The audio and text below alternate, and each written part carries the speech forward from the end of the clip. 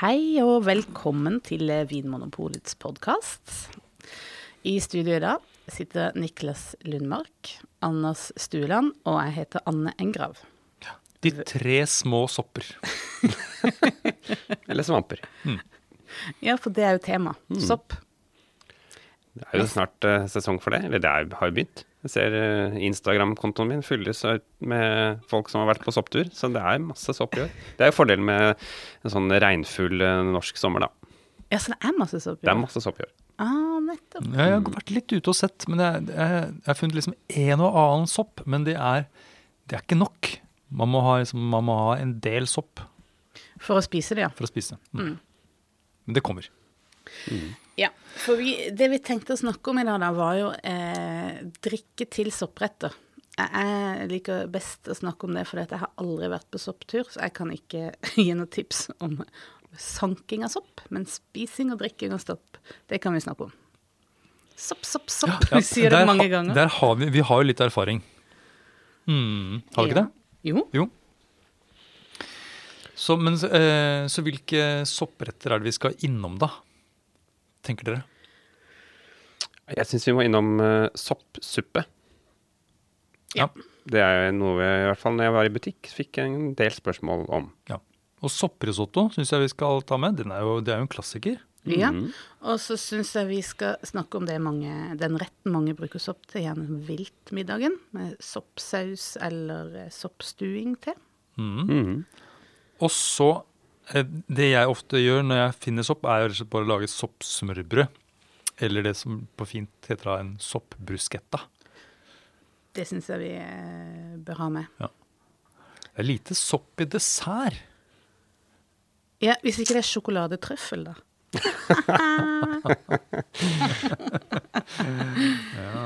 Ja, men skal vi ta utgangspunkt I det? Altså, jeg tror jo at vi kunne ha sagt noe generelt også om drikke til soppretter, for det ofte så jo alle rettene med sopp I seg med på å fremheve smaken av sopp. Skal vi si noe bare liksom helt generelt, hva vår erfaring når vi skal ha hva tenker dere umiddelbart når noen sier vi skal ha en rett med sopp I? Altså soppen, det jo litt noe sånn der, skal jeg si, noe litt sånn jolig umami over det. Og da tenker jeg at vi bør finne noe I vin som kanskje har litt de samme nyansene, eller kan være med på å forsterke de aromaene. Jeg helt enig. Og så blir jo soppen enten tørket eller stekt. Så det forsterker dette jordlige, litt sånn utviklet preget. Og så det sjelden at soppretter har så mye sånn ferske grønnsaker eller urter og sånt. Det soppsalat, har du ikke spist det? Nei, jeg har ikke det. Så totalen I sopprettene jo dette litt sånn litt brune aromaene. Det litt sånn utviklet umami. Ja. Og så det gjerne en del fett involvert. Hvis man skal sammenligne med musikk, så det liksom retter med mange basstoner. Det mye sånn pauker, kanskje ikke pauker, basuner og litt sånn kontrabass. Ja, kontrabassmat. Bom, bom, bom, bom, bom, bom, bom. Det liksom soppretten. Ja, jeg skjønner hva du mener. Morsomt ord da, sopp. Veldig fint. Det kommer til å miste all mening etter denne episoden, når vi sier det så mange ganger. Men det kommer jo av norrønt for sopper som betyr ball. Ja. Og svopper som betyr svamp, så svensken jo inne på et eller annet her. Ja, akkurat. Yes. Men la oss gå til første rett da. Vi har I bakhodet at vi liksom litt inne I det der bass spektret av både mat og sannsynligvis også vin. Og hvordan tar vi det ut til en helt spesifikk rett soppsuppe? Vi da på en sånn kremet variant? Ikke det den vanlige da? Jo, jeg tror det vanlig. Jeg tror det. Fløte og smør liksom bestevenner til sopp. Så det jo som regel, med noen unntak selvfølgelig, men som regel jo det gjerne involvert. Og noen lager ganske konsentrerte soppsupper. Veldig, veldig rike, intense. Ja, de som har funnet mye sopp. Ja. Ofte det. Og så ser jeg for meg at stort sett når man får en soppsuppe, så det gjerne som en forrett, og det ikke snakk om den store mengden med suppe heller. Det liksom litt intenst, og ganske ikke så stor porsjon. Så jeg tenker med en gang at her kan du godt ha et drikke som ganske konsentrert også. Ja. Tenker jeg. Det betyr at man går gjerne opp litt i pris. Ja, jo. Ellers så kan man finne da kanskje noe type drikke som ikke så høyt priset da. Ja, nettopp. Vinstiler som ville vært aktuelle her da. Niklas, hva tenker du? Hvis man kan jo søke på nettsidene våre og velge vinstil, og da vil jeg valgt det som heter utviklet og nyansert. For da får du jo vin som har litt sånne nyanser og har litt sånn utviklingsaromaene som passer godt. Og jeg tror man kan gå mange veier her, både rødt og hvitt og kanskje noe sterk vin, sånn som noe tørr madeira eller noe. Det kunne vært veldig godt. Men jeg pleier å servere soppsuppe som en forrett, så jeg ville kanskje gått for en hvitvin som litt utviklet, eller har litt sånn florpreg. Det synes jeg hadde vært godt. Ja. Kort florpreg, det betyr at vinen litt spesiell. Ja, for spesielt interesserte. Men jeg ville ikke gått for en vin som veldig aromatisk, som har veldig mye sånn fersk frukt og sånn. Det synes jeg krasjer litt med disse sopparomene. Så en sånn sprutfersk Sauvignon Blanc, eller en Riesling for eksempel, Gewürztraminer, Nei. Ikke helt der. Nei, noe som litt utviklet, og ikke så voldsomt fruktig. Ja. Og siden det en forrett, så kanskje det godt med noe som litt friskt og ikke for tungt, og jeg veldig glad i den der følelsen av bobler, sammen med sånn suppefølelsen i munnen. Så noe musserende, og da bør det Prosecco der, ja. Nei, og da tenker jeg ikke Prosecco, for Prosecco har jo den der ferske fruktigheten som jeg tenker vil krasje litt her. Så her må vi nok ta noe som litt utviklet, eller som har ligget lenge på det der bunnfallet. Så da det jo ofte snakk om champagne, men det finnes jo også Cremant de Jura for eksempel, og også noe Cremant de Bourgogne som har noe av dette litt sånn utviklet lagret preget. Ja, og hadde jeg vært baronesse og skulle hatt soppsuppe, så ville jeg ropt på min butler og bedt om den lagret champagnen med tydelig utviklingspreg. Og her må jeg skyte inn, for det finnes nemlig en snarvei til baronessetittelen, fordi det blitt det ikke veldig vanlig, men det blitt vanlig i hvert fall at produsenter bruker noe som heter et Solera-system, eller at de har mange årganger av vin blandet sammen i en stor tank når de lager champagne. Sånn at da har du allerede en ferdig utviklet vin når den lanseres på markedet.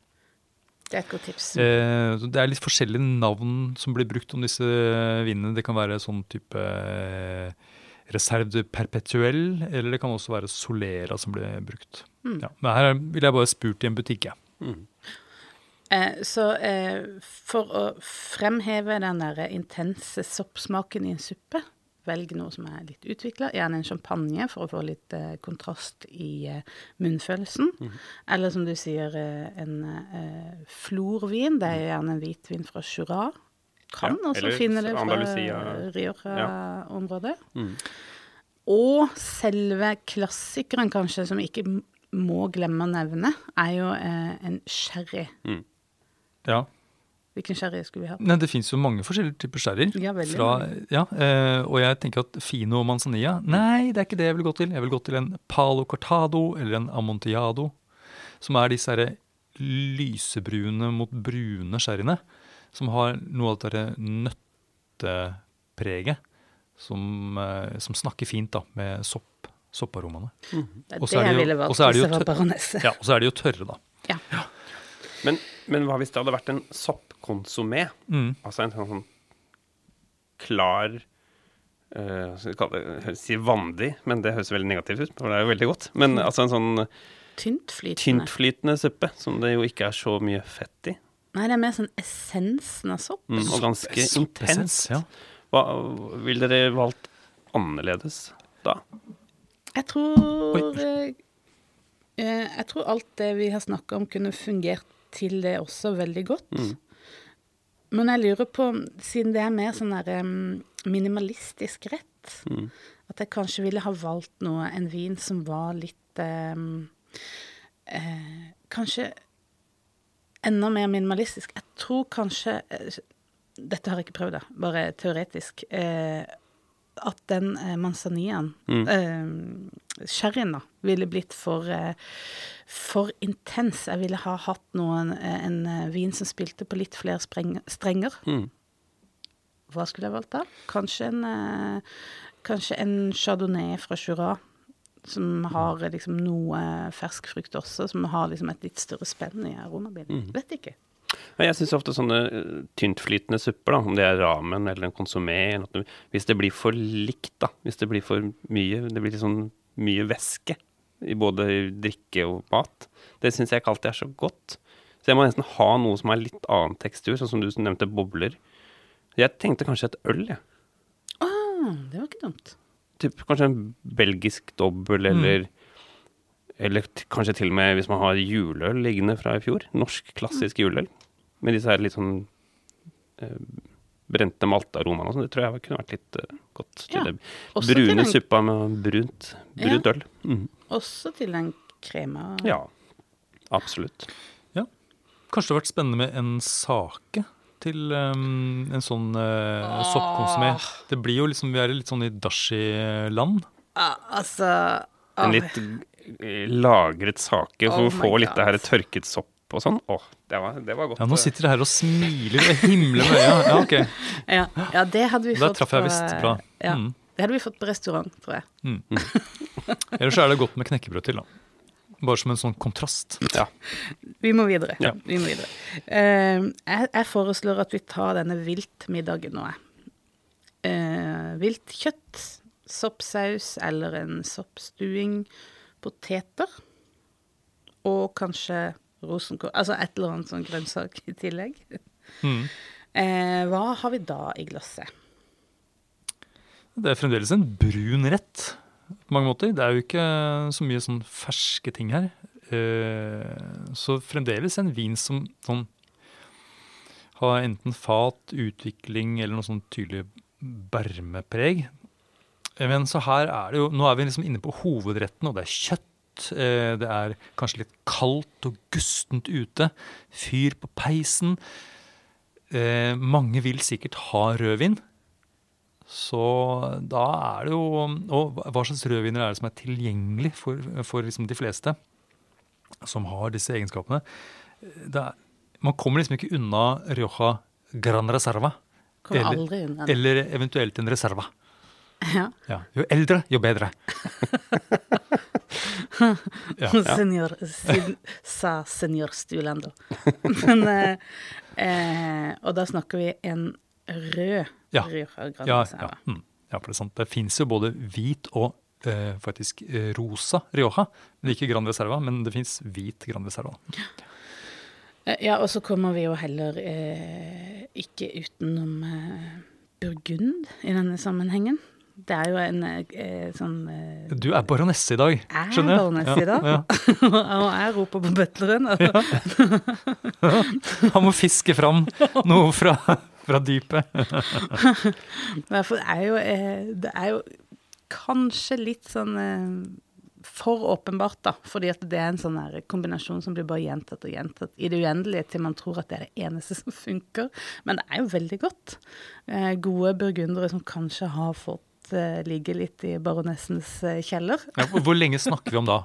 Hva kanskje... Hva skal til for å få en god utvikling?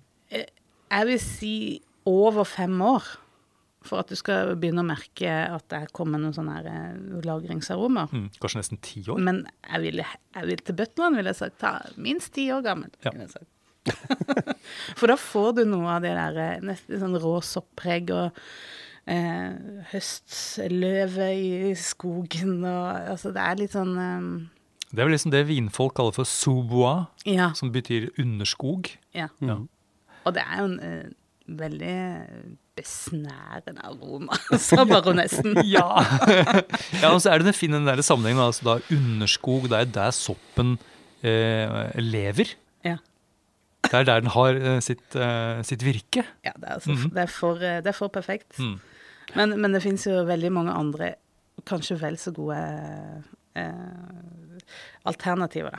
Man ikke nødt til å grave det frem fra kjelleren. Nei, og så går det også å nevne at det finnes jo mye god Pinot Noir fra for eksempel California. Det jo ikke så lett å liksom, gå på polet og finne en utviklet Pinot Noir, men hvis du skal planlegge en soppmiddag, la oss si 10 år frem I tid da, så går det an å kjøpe andre Pinot Noir-viner enn burgundere. Ja. Og likevel få disse underskogsaromene. Hadde vi jo en episode her om hvordan lese hylleforkanten, og på disse vinene så står det jo gjerne der sånn aromsmak av skogsbunn eller underskog, sopp. Sopp, ja. Nøtt. Ja. Så, men jeg ville kanskje, hvis det kom litt an på, hadde det vært en sånn der viltgryte som har kokt lenge med hvor det sopp og fløte og sånn, sånn moden Bordeaux, det hadde vært godt. Det har vi jo prøvd. Ja. Men vi har også prøvd, hvis det hadde vært liksom mer forfinet, sånn rypebryst med en sånn kantarellsaus. Så en moden champagne var jo helt fantastisk. Ja. Hvis man har lyst til å prøve noe annet, hvis man liksom ikke har lyst til å gå på det. Det lett å gå for rødvin, men... Og så det jo en annen, det jo en drue spesielt, da, som gir viner som gamle som unge. Og da tenker jeg på Nebbiolo-druen, som blir brukt I Barolo og Barbaresco, men også Gattinara og Gemme, for å nevne noen andre litt mindre kjente appellasjoner, helt nord I Italia. De får jo allerede, etter noen få år, så har de dette litt sånn furuskog-aromaen og hint av trøffel og sånt noe. Ja. Og ikke en sånn voldsom fruktighet som liksom dekker over det. Ja. Det kan også være en mulighet. Og så har jeg jo prøvd noe som var overraskende bra, og det var en litt sånn skikkelig oransjevin, hvor det var som var ganske konsentrert, og som hadde mye av det litt sånn bakt eplepreg og mye sånn balsam og nesten sånn lyngaktig. Ja. Når jeg fikk dette sånn viltrett med sopp, så fikk jeg en sånn følelse nesten av å være oppe på høyfjellet og liksom kjenne på den lukten av den der sånn sursøte lyng, dvergbjørk-lukta. Ja. Og vil du være erkenorsk, og det vil man kanskje når man har liksom, du har kanskje vært oppe på fjellet, skutt en rype, og alt det norske poteter, det norsk sopp og sånt nå, og da, det finnes faktisk ting, selvfølgelig norsk øl da, som en litt mørke øltype, men jeg tenker på en litt oksidativt laget sider. Ja. Kan også være spennende. En som smaker mer enn bare eplemost, liksom, en som smaker av gjæringa. Ja.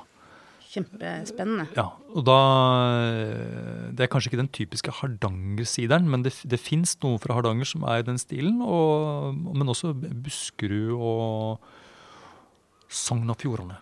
Ja. Men det jo, disse aromaene som du nevner her, det jo oransjevin og sånn oksidativ sider ganske like.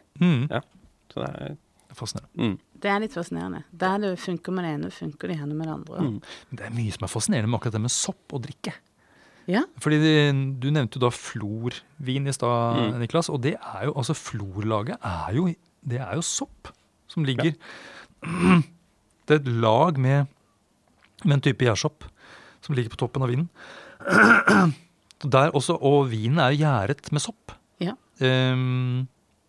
Alt henger sammen. Alt henger sammen.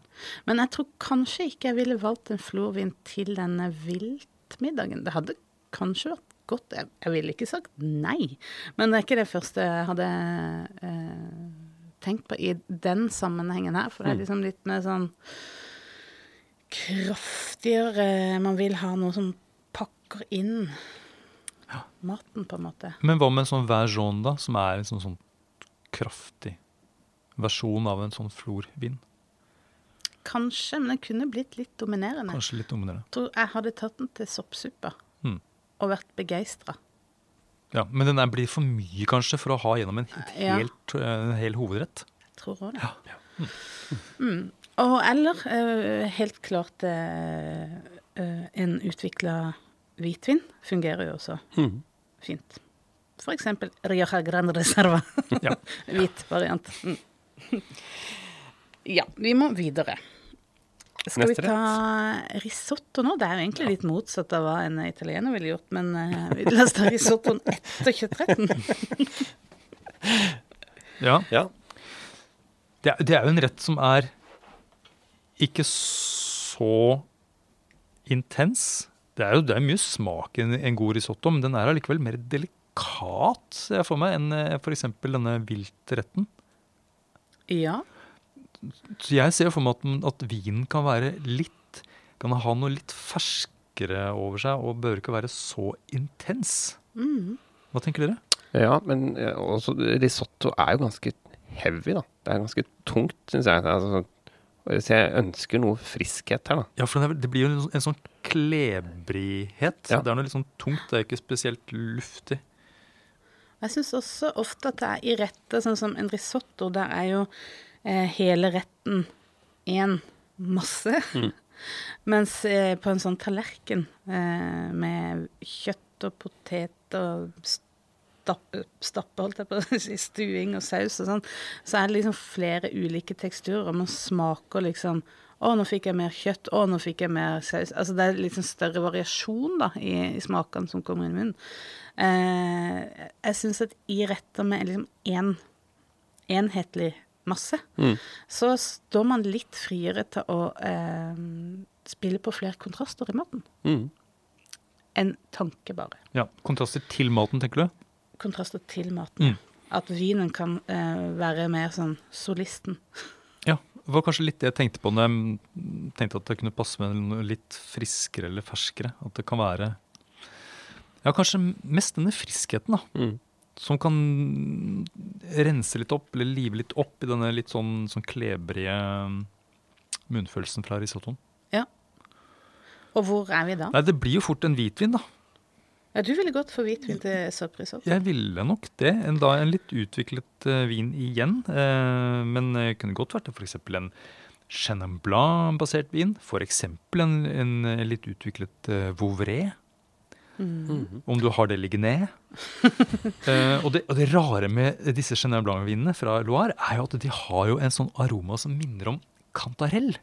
Hvis du lukter på en norsk kantarell, en sånn villkantarell, så lukter det jo nesten så fruktig, nesten sånn aprikos, honning, safran.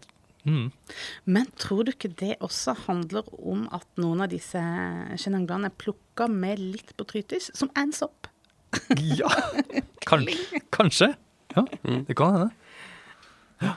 Hva vil du valgt, Anne, til sopprisotto? Jeg ville nok jeg jo baronesse i det da, så vi litt sånn tradisjonell. Jeg tror jeg ville valgt rødt, men kanskje en litt ferskere Nebbiolo enn den jeg ville valgt til soppmiddag.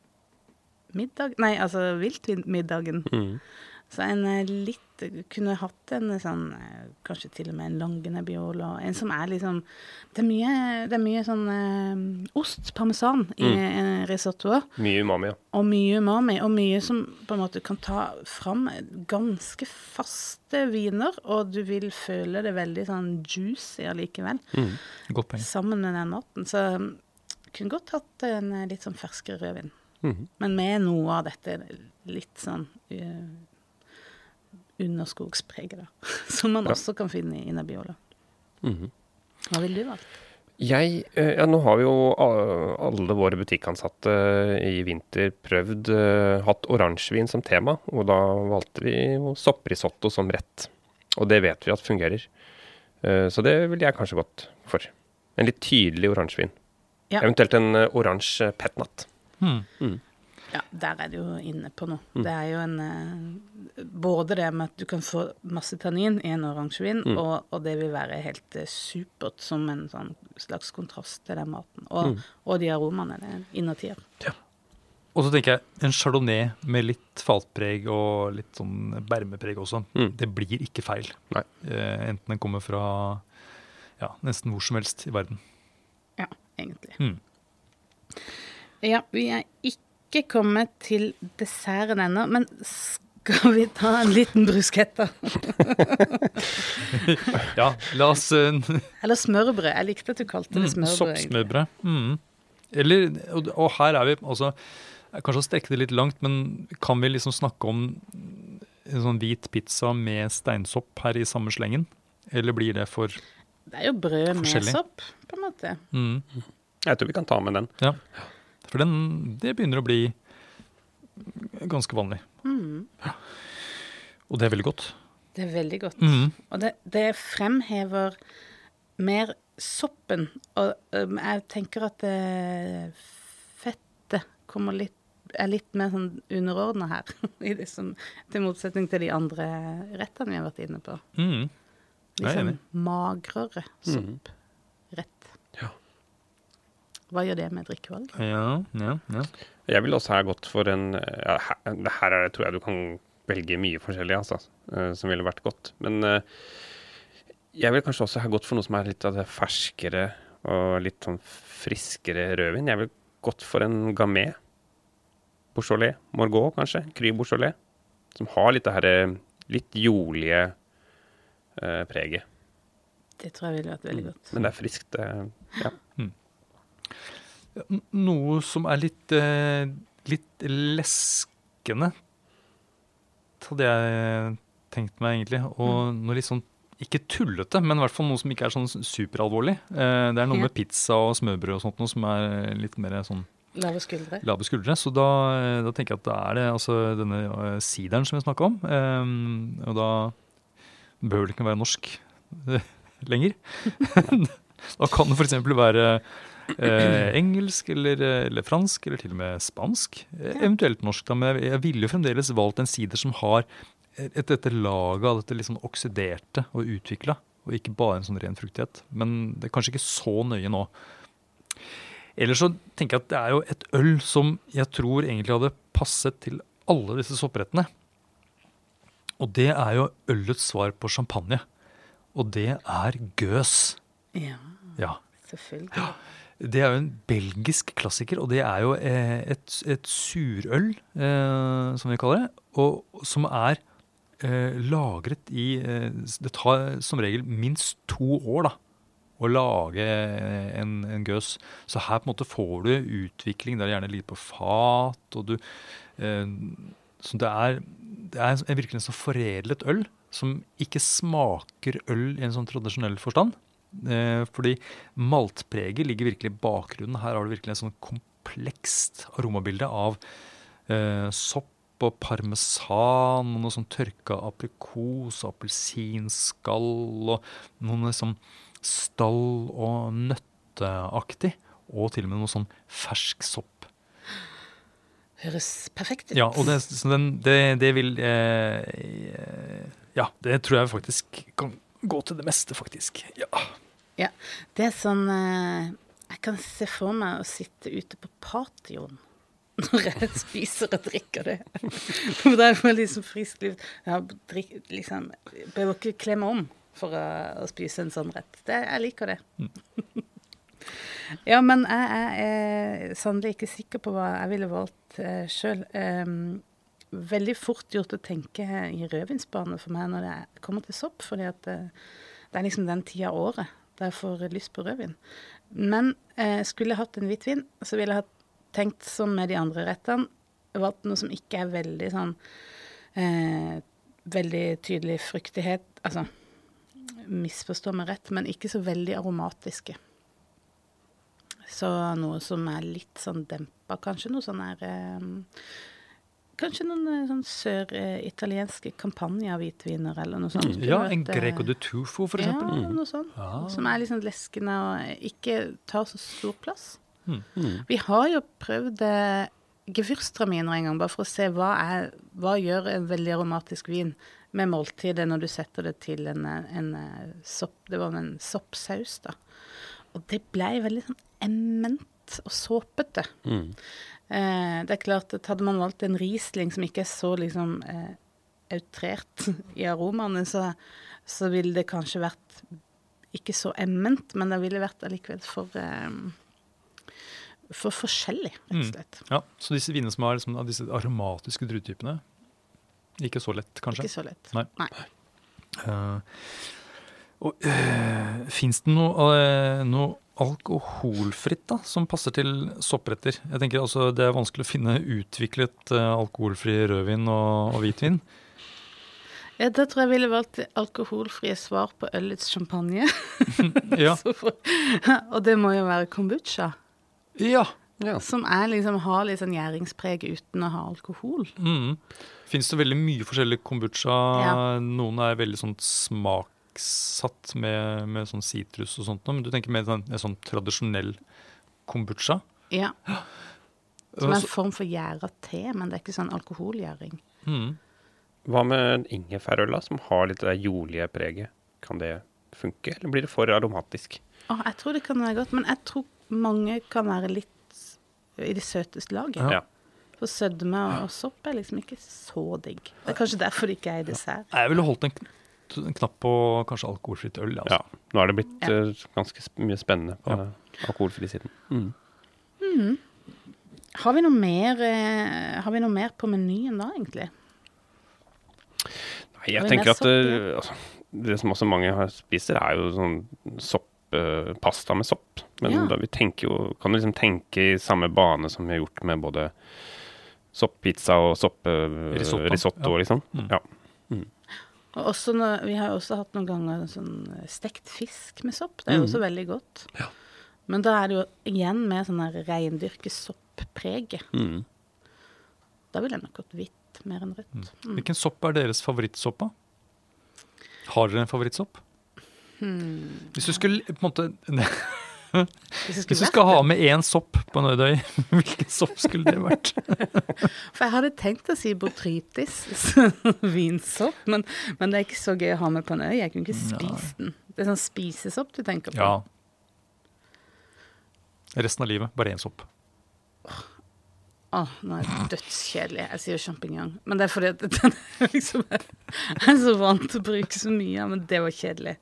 Kan ikke dere si noe? Nei, jeg må si steinsopp står høyt i kurs hos meg, altså. Ja, men det er jo ikke så lett å få, det er jo vanskelig å kjøpe.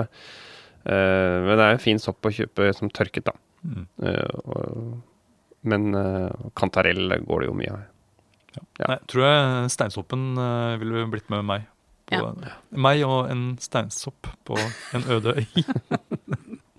Den er god rå også, så det er hvis ikke du har kokemuligheter på den øde øya. Så hvordan, altså, når det gjelder altså, sopp og tilberedning, har dere noen dere lager mye mat, begge to.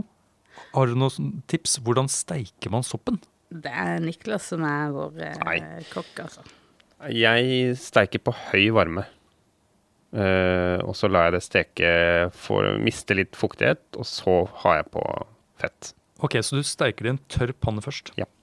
Jeg har lest og hørt at man skal liksom begynne på svak varme, men jeg går all in på høy varme. Så liker jeg at for sopp er jo mykt, så jeg liker at det får litt sånn stekt skorpe, og så det blir litt sånn sprøtt, så du får litt sånne teksturforskjeller på soppen. Det synes jeg er godt. Og så har du på smør? Ja, eller olivenolje. Nå er jeg sånn søritaliensk type. Og der er det ikke så mye smør og fløte. Så en steinsopppasta i Sør-Italia, det er med olivenolje. Det synes jeg fungerer veldig godt. Ja, da kan høsten komme for min del. Ja. God soppjakt, da. Ja, og pass på at du plukker riktig sopp, da. Ja, ikke spis når du er i tvil om. Nei. Lykke til. Lykke til. Takk for at du hører på Vinmonopolets podcast. Har du forslag til et tema i podcasten? Send mail til podcast@vinmonopolet.no. I tillegg svarer kundesenteret deg på e-post, chat og telefon.